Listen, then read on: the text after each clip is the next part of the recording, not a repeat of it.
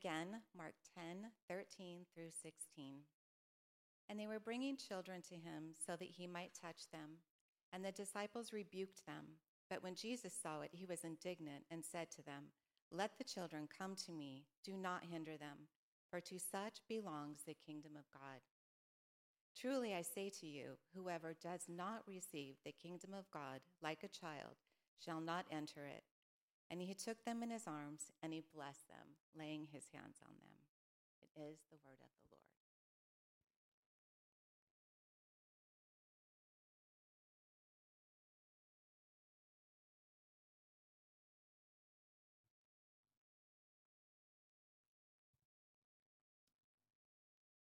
Well, good morning, everybody. It's great to be with you. And now we get to take some time to ponder God's word. Let's pray, ask him for help. Father, we thank you that you are a communicating God. Lord, we confess that often we do not want to hear what you have to say. We feel like your words get in our way sometimes. So we pray, Lord, that you would give us honesty, humility, and openness, Lord, to hear your word, that we be willing to be exposed by what you say, and that we would receive your invitation to come to you, to trust you. So, Lord, please help me now as I try to teach this passage faithfully. Help me do that. And, Lord, help each one of us to hear it as you would. And we thank you for your own promise that when your word goes out, you do exactly what you want with it. So please do that work in us even now. In Jesus' name, amen. So we are continuing our study right through the Gospel of Mark. If you're new with us, we're marching right through this book. I was just thinking about how profound of an experience that is for me, preaching through a book. And maybe you've had that same experience. When we gather together, I'm not just going to my hobby horse, what I feel like talking about, what I want to talk about. We're trying to let this book set the agenda on what we're considering, on how to look at all of life.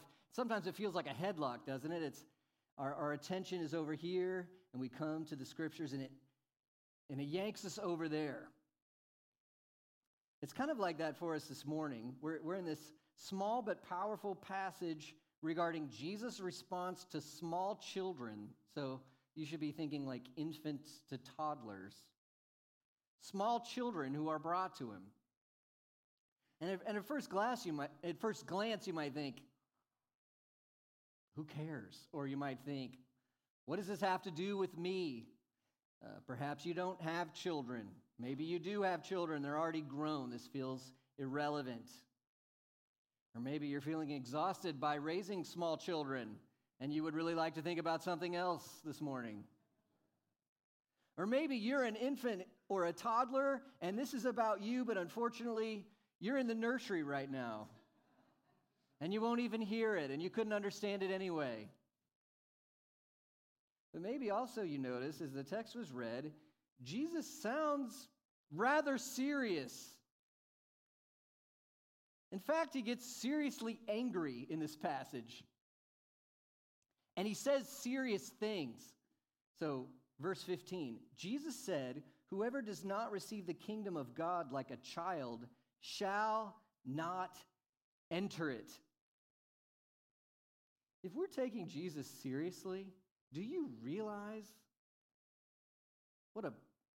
how punchy that is? How confronting that is? How serious that is? Jesus ties this moment to salvation itself. And here's where I owe you some honesty. I owe you some honesty. To not enter the kingdom is your worst nightmare coming true. To not enter the kingdom, it means you don't have any fellowship or friendship with the living God who made you. To not enter the kingdom means you're still at enmity with a holy God. It means that you wear responsibility for your rebellion and sin against God, it means you're not forgiven. It means you will pay the debt for the evil you have done and the good you have not done. It means the justice of God's wrath in hell forever. That's what Jesus says. That's what he means. We're taking him seriously. That's what we need to ponder. So if that's true, right, you'll agree with me, this is nothing but serious. And then we realize maybe this passage does have something to do with me. Maybe it has something to do with each one of us. I got 4 points for us today. We need to see the dangerous attitude. We need to encounter shocking grace. We need to see the essential response, what it means to come to Jesus. And then we're going to look at 2 applications. So number 1, dangerous attitude, shocking grace, essential response, 2 applications. First of all, the dangerous attitude. Mark 10:13, they were bringing children to Jesus that he might touch them, and the disciples rebuked them.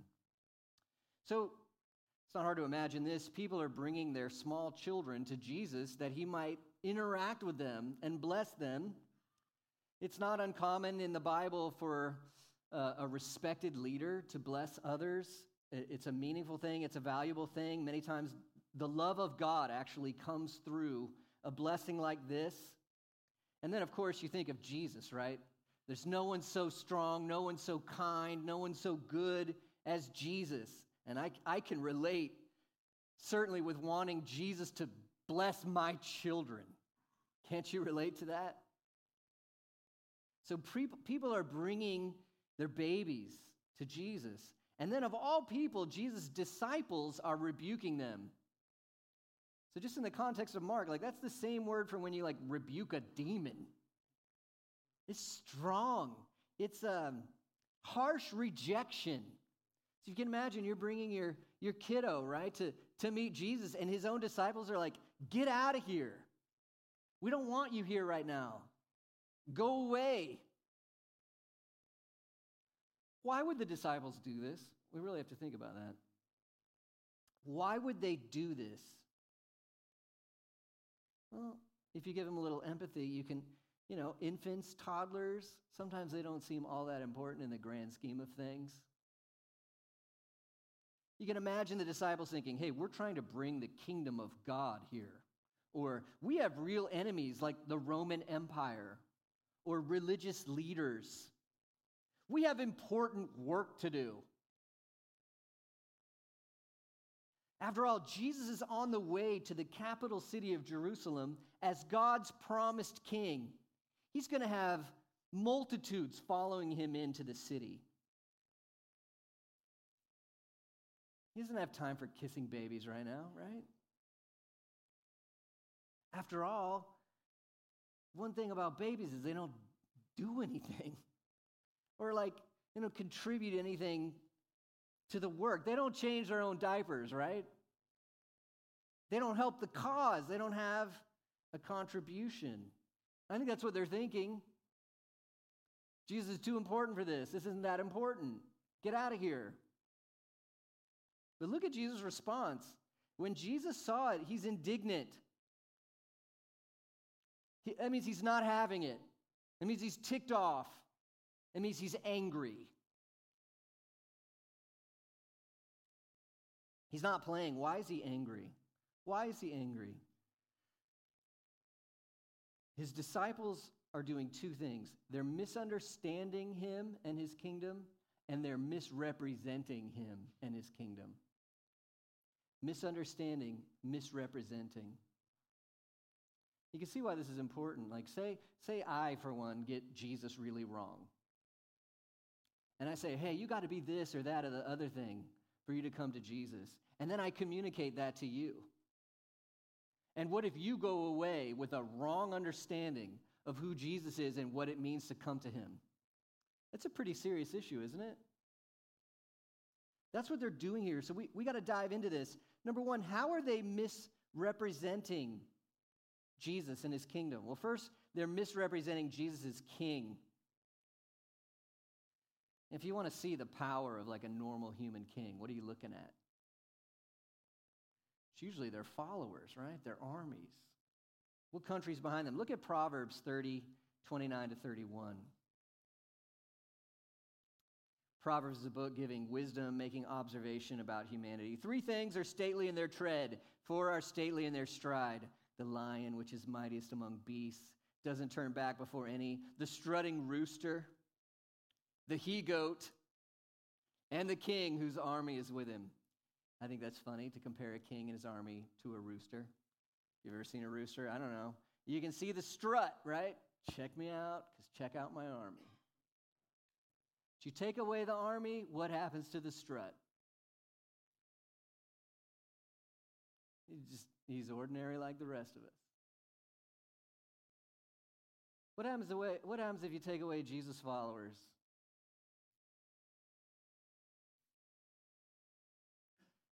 You guys, Jesus is so majestic, he has no need for any armies.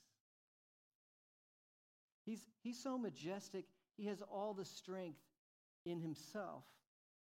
In fact, that is what's going to happen. All his followers are so pathetic, they're all going to run from him, and it doesn't do anything to change the power and the majesty and the glory of Jesus. Look at this psalm, and Jesus does fulfill this. Look at this psalm, Psalm 8:1. O Lord, our Lord, how majestic is your name in all the earth. You've set your glory above the heavens. So that's serious glory, right? This is the glory of the Creator. And look at this, verse 2. Out of the mouth of who? Babies and infants. You have established strength because of your foes. So here's the idea. Jesus is so strong, he defeats his enemies with a choir of babies. That's trash talk. That's insane power and majesty. A human king, check out me and all my armies. Jesus says, check out me and my army of babies. I still win. I'm still victorious. So the disciples are misrepresenting the king. Do you see what's happening? By saying, hey, Jesus is too busy for the weak, they're actually saying Jesus is weak. Jesus is so strong, he's never too busy for the weak. They're misrepresenting the king. They're also misrepresenting the kingdom. You think of a king with his armies. When it comes to Jesus and how he saves, you realize there actually is no army of the strong. See, the disciples assumed, right? Think about their mindset. Jesus, we don't have any time, or everybody, we don't have any time for your babies. Because they don't bring any contribution. They don't have anything to offer. And then the flip side of that thought, but I do. Do you see? They don't have anything to offer, but I do. You know, not infants, but Jesus needs us, right? Great spiritual leaders. Because we're capable and we get things done.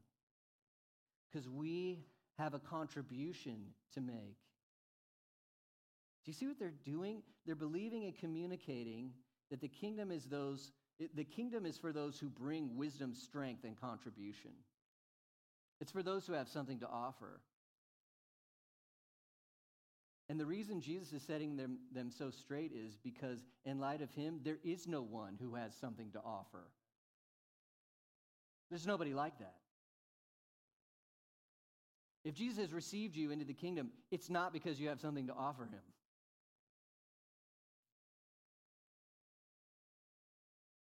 Jesus is indignant because his disciples are getting him wrong and his kingdom wrong and then misrepresenting him to others. You can see why he's so angry. They are rejecting those he graciously welcomes.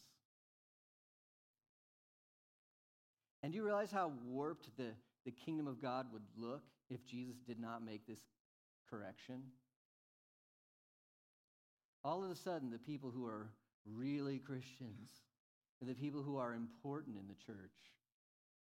Be the super smart people, super successful people, the rich people, the healthy people, the young but adult people, and everybody else.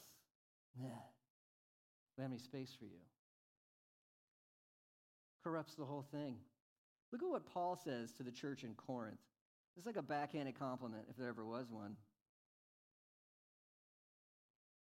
Paul's writing to the church, and it's a prideful church. Paul says to them, "Consider your calling, brothers. Not many of you were wise according to earthly standards." What's that? That's a nice way to say what? I won't say it. Not many of you were powerful. Not many of you were of noble birth. That's a nice way to say what? But look at verse 27. But God chose. But God chose. What does God choose? God chose what is foolish in the world. You have anything to offer? God likes to choose those people because he shames the wise. The wise think, hey, of course God needs me. Look how wise I am. God says, no, you're not even mine. I'm choosing the fool to show you I'm the wise one. That's what God's doing. God chose what is weak in the world. He likes to choose the weak in order to shame those who think they're strong. Verse 28, God chose, what does he choose? What is low and despised in the world. Even the things that are not, to bring to nothing things that are. I mean, he creates his people. Verse 29, what's the point? So that no human being might do what? Boast in the presence of God. If your attitude's like, well, of course God likes me, needs me, loves me. Look how great I am. Look how good I am. Look how moral I am. Look how ethical, wise, religious I am. You are totally missing it. And it's a dangerous attitude, actually. So here's a way to sum up the dangerous attitude, I think. Jesus only receives people who have something to offer him, like me. Jesus receives people who have something to offer him, like me. And we've seen already that severely underestimates Jesus and his majesty, and it severely overestimates us and our goodness. It's really a takeover on Jesus' kingdom, and he will not have it. This is a dangerous attitude. Now we see shocking grace. Shocking grace. The language is strong. It's going to challenge us.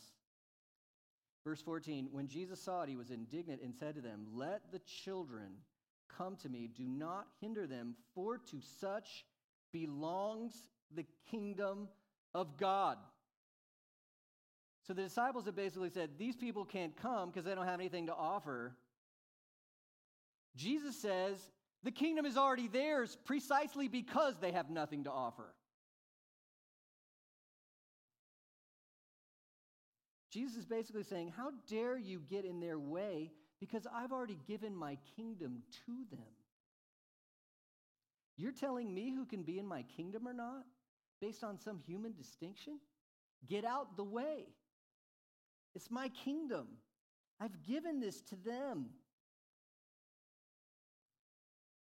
And here we hear Jesus saying the kingdom belongs to babies. The kingdom belongs to infants. It really is shocking. So let's ask, well, why would he say that? And I know some of you are thinking, well, because babies are so cute and innocent. All right, we'll buy the little dolls of like naked baby angels, playing harps. That is, it's not biblical, okay? That's not it. And by the way, you'd be in trouble because Jesus is going to say in verse 15, whoever does not receive the kingdom of God like a child shall never enter it. So if you want to say, well, it's because babies are cute and innocent, you have problems. No offense. Are you cute and innocent enough? Are you innocent enough to deserve the kingdom? I am not. I am not. No, it's biblical truth, right? Each one of us is born into sin. Adam's fall taints us all. We all have sin natures. Let any kiddo grow up just a little bit. What about you? If you've had any kids, are they like natural sharers? Please, little sister, take all my resources. They are yours. I benevolently give you all that I am. What else can I do for you? Yeah. Oh, my parents, you've been so kind to me. From the first day I was born, I love to obey you. Whatever you say, I will follow your lead because I know you are trustworthy. Thank you. Yeah. The Bible's clear, right? They have sin natures. Just wait, you'll see it. Jesus is not giving them the kingdom because they're innocent. That's not it. So what is it? It's their need. It's their helplessness. It's the fact that they have nothing in that sense to offer. You see, there's one thing even the smallest child seems to know, even from the moment they're born. They know they need. I remember walking, I won't mention which child. I remember walking a child around the living room all night long, right? Can anybody relate to this? And you're just amazed. You're like, there is no Olympic athlete who can scream as loud and as long as you can. How do you do this? How do you do this? The greatest martial arts instructor would not have the endurance you have to continue to yell. What are they saying? I need. I need. I don't even know what I need. I just feel like I need. I need. And you're trying to figure out what on earth it is. Sleep, more food, you have to burp. I don't know. I need. That's what they know. They know they need. And they're not shy about it. And they expect you. They need you to meet that need. And here's something about the real and true God. He loves to give grace to the needy. Loves to give grace to the needy. It gives him glory as the generous one, the all-sufficient one. It humbles our pride, thinking we're self-sufficient before him, thinking we have a contribution to make that he needs. No, it humbles our pride, but then if he's loving enough to humble us, it satisfies us because we find in him all that we need. So this is shocking grace. And some of you may disagree with what I say next, and that's okay. I do think this passage strongly implies that young children who, for instance, die as young children will, by God's grace, be in heaven. I think that the nature of the metaphor makes no sense if you undo the foundation of the metaphor. He has said, these have my kingdom. And as we're going to see in a second, he blesses them. But here's the main point, I think, of application for all of us who are listening. Hear what Jesus is saying. I graciously give my kingdom to the absolutely helpless, those who are in need. And the grace continues as Jesus blesses them. He blesses them, he holds them, he lays their hands on them and bless them. So when did we get blessed in our world? I was thinking about this. One time I had allergies on a plane, and I kept sneezing. And somebody over here is like, bless you. Thanks. And I sneeze again. Bless you. I really appreciate that. Sneeze again. Bless you. Thank you. Yeah. Sneeze again. Bless you. Oh, okay. I'm feeling blessed, right? I really am. Thanks. What is that kind of a blessing? It's polite. That's nice of you. It's polite. Does it do anything? Come on. No, and at some point it's like, this is just superstitious. Stop saying that. Do you have an allergy pill? Is that the way Jesus blesses people? Is that what a blessing from Jesus would be like? Oh, that was really sweet, but it doesn't really. No, you guys, when Jesus blesses one meal in Mark, the same word, it feeds thousands of people. Look at Matthew 5:3. Blessed are who? The poor in spirit. What does that mean? That means I know that before Jesus, I have nothing. I'm poor. Blessed are the poor in spirit. And what does he give those who know they're poor, who come to him as poor? What does he give them? The kingdom of heaven. So you imagine Jesus holding these kids and giving them a blessing. I bet it was something like the priestly blessing in Numbers 6. Love these verses. We know them. Let's see them. The Lord bless you, Numbers 6:24, and keep you. The Lord make his face to shine upon you, be gracious to you. The Lord lift his countenance upon you and give you his peace. And when Jesus blessed them, I'm just going to say, they were blessed. They were blessed. What did they do to deserve that blessing? Nothing. That's the point. What did their parents do to deserve that blessing? Nothing. That's the point. Dangerous attitude, shocking grace. Here's the essential response. Please don't leave without taking this seriously. Verse 15. Truly I say to you, whoever does not receive the kingdom of God like a child shall not enter it. So if you're taking Jesus seriously at all, you've got to be thinking, dear Jesus, show me what it means to receive the kingdom like a child. I must know. I've got to do this. I've got to understand this. I've got to live in this. So I'll ask you this question. What do you bring to your salvation? What do you bring? Kind of a silly illustration, but if you died tonight and you stood before the pearly gates, I don't really think that's how it works, but let's pretend, and somebody said, why should we let you in? Here's the part where it's not pretend. What would your heart say? What do you bring? And here's what I know is common out there. Number one, I don't really need to be saved. I can do it. And it's not like a child, is it? How about this one? I might need advice sometimes, but not a savior. What do you think of Jesus? Oh, he's a good teacher. He has some really good thoughts. I appreciate that. I kind of take what I like, leave what I don't. It's not like a child. You're not entering the kingdom. How about this one? I'm a good person. See, I know what you're doing right now because I'm guilty of this. That's why I know. I've committed all the same problems.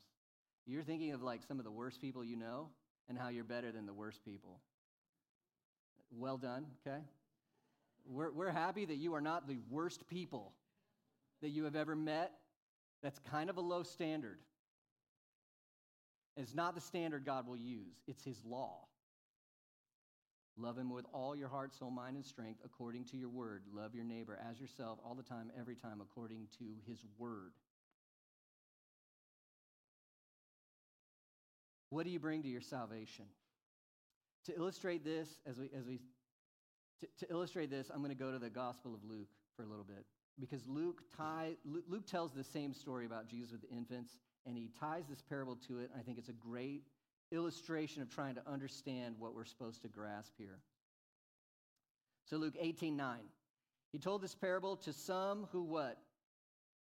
Trusted in what? Themselves, that they were righteous. I'm good. And treated others with contempt. There's an essential link there. When you think you've obeyed whatever standard it is better than someone else, what does your attitude tends to do? Oh, those people? Come on, aren't you self-righteous towards someone? A little bit. Be honest. It's easy because you feel like you did it and they didn't. So this guy thinks he's righteous right before God. Verse 10. 2 men went up to the temple to pray, one the Pharisee, the other a tax collector. Who's a Pharisee? The Pharisee is the ultimate cultural example of someone who is righteous. He wants to renew the nation through religious purity. He's intense about memorizing the Bible, keeping the rules. He does moral stuff. He goes to church. Who's the other person? The tax collector. That is the ultimate cultural example of someone who is not righteous. They have sold out their own community to the pagan, tyrannical Roman Empire for the sake of money. They've rejected their people, their religion, their morals. They're surrounded by the really bad people. They hurt, use, and betray others. They're bad people. You get the good person, the bad person coming to pray this day in the temple. Look what happens next. We get to see the Pharisee pray. Look at verse 11. The Pharisee, standing by himself, he's kind of come over to the special part. He prayed thus. God, I thank you. So first of all, does this man believe in God? You guys, believing in God is not enough. He believes in God. God, I thank you that I'm not like other men. extortioners, unjust, adulterers, or even like this tax collector. I fast twice a week. I give tithes of all that I get. Are you impressed? He's more religious than I am. But did you notice? What's the nature of his posture? Did you see how he was basing himself on other people instantly? Basing himself on other people. I'm better than those people. And he trusts in his own goodness, what he brings. Now look at the prayer of the tax collector, verse 13. The tax collector, something's going on in this guy's life, standing far off, would not even lift his eyes to heaven, but beat his breast, saying, God, be merciful to me, a sinner. Who's there in his prayer? See, in the Pharisee's prayer, there's all these other people he's better than. Who's in the tax collector's prayer? This God and the tax collector. And as he faces the reality of a holy God, do you see any pride? Do you see any pompousness? He won't even look up. He knows he's in trouble on his own. He knows he has no excuses. He's got one hope. And what was it? God, be merciful to me, a sinner. What does he know about himself? I'm a sinner. I denied you. I rebelled against you. I broke the law over and over and over again. I have no excuse. I have no excuse. I'm a sinner. What do? I deserve your wrath. What do? God, what does he say? Be merciful to me. Show me kindness I don't deserve. This is the story Jesus is telling. Look at the conclusion, verse 14. I tell you, this man went down to his house justified rather than the other. You guys, that is scandalous for Jesus to say. One of the two people praying was counted right before God, forgiven, made righteous. And who was it not? It was not the religious, good person, Pharisee who trusted in his own goodness. He was not justified. He was not forgiven. He did not inherit the kingdom of God. We're used to hearing you have to repent of your sin. There's a flip side to this. You need to repent of your goodness. Here's what I mean. Are we supposed to do good deeds as Christians? Of course we are. Of course. But the poison of trying to prove to God that he owes us his love and salvation because we were good enough. Jesus is telling us all, repent of your goodness. Repent of your trust in yourself, that you're good enough, sufficient enough, wise enough, kind enough, better than those people. And it is so important that you humble yourself in this way that if you don't, you won't enter the kingdom of God. So it's so confronting. The Pharisee in this parable was not justified. But here's what comforts us. Guess who was justified? The tax collector. That boy just converted. You can read in Luke and see the real thing. It happens to Zacchaeus. He's converted. So here's the great news. Okay? So here's where, if I'm going to do my job faithfully, I got to elbow those of you who think you're good on your own. When you stand before Jesus, you'll remember, I went to this little church once, and this guy told me, I'm telling you, that will not save you. By God's standard, you're not good on your own. But here's the glorious good news, because if you know you're not good enough on your own, if you know you can't save yourself, if you know you've messed it up, if you know you have no hope, if you know that all you bring to your salvation is your sin and your need, I got good news for you. Because when you trust yourself to Jesus Christ, he will justify you.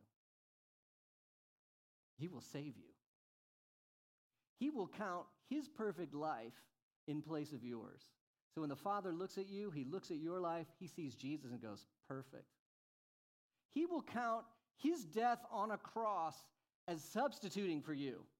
So when the Father sees all the wrath you deserve for your sin, and he wants to pour out justice, he will see Jesus took this in your place, which means you're completely and totally forgiven of all your sins.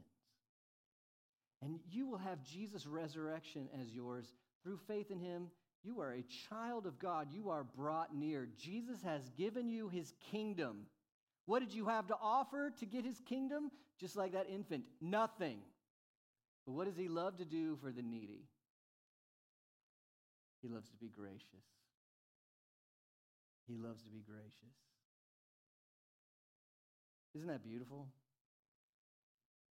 If you know your need, look to Jesus. He's got all you need.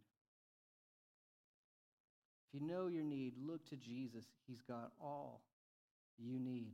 I'm going to do 2 applications here real quick. One is very practical. I think we need to remember as a local church that caring for children is not secondhand work. It's not for just those who really couldn't do anything else. It deserves our best. Our best leaders, our best efforts. We think of the mothers of our community, the committed fathers, even volunteers caring for our young children now, right? Our culture communicates that caring for young children, that's like the eye roll work. If only you had a real life, like a career or success or pleasure, these need monsters get in the way of what it really means to live the good life. That makes Jesus angry. It's not a waste of time to devote ourselves as appropriate, as needed, to the care of children. I want to read you a section from Psalm 78:4. Look at this. We will not hide them from our children, but tell to the coming generation the glorious deeds of the Lord and his might, all the wonders he's done. He established a testimony in Jacob, appointed a law in Israel, which he commanded our fathers to teach their children, that the next generation might know them, a children yet unborn, and arise and tell them to their children, so they should hope in God. That's what we want to do. That's the first application, real practical. Value the children's place in the kingdom. Second application, and we'll close with this.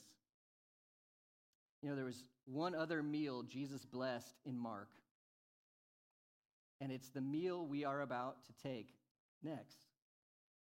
Mark 14:22.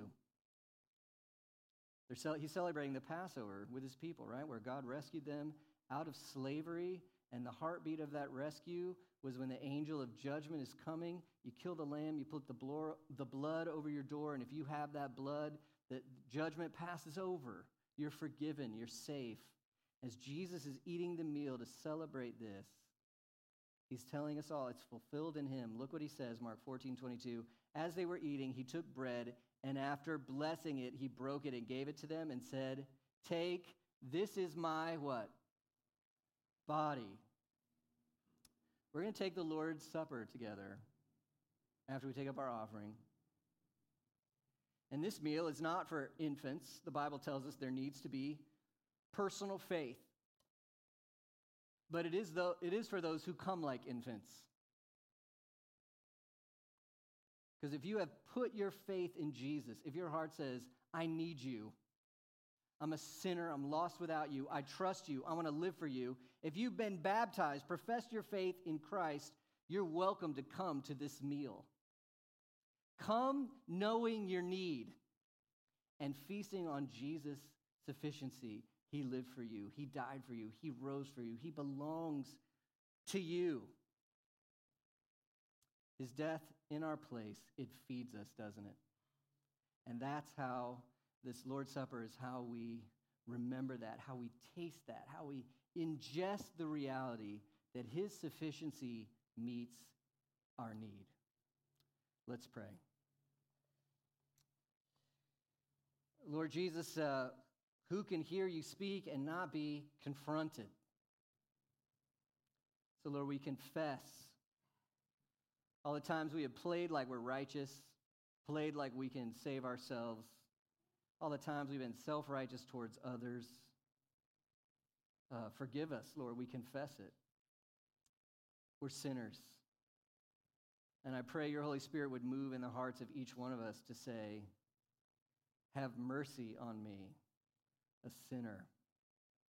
And that your Holy Spirit would show us the sufficiency of Christ, the great King, the ultimate King, so strong, so kind, lived a perfect life for us. We can be righteous in him, died on the cross in our place. We can be forgiven in him, rose from the dead. We can be children of God. We are children of God through faith in him. Lord, feed us, feed our needy hearts on your goodness, we pray. In Jesus' name, amen.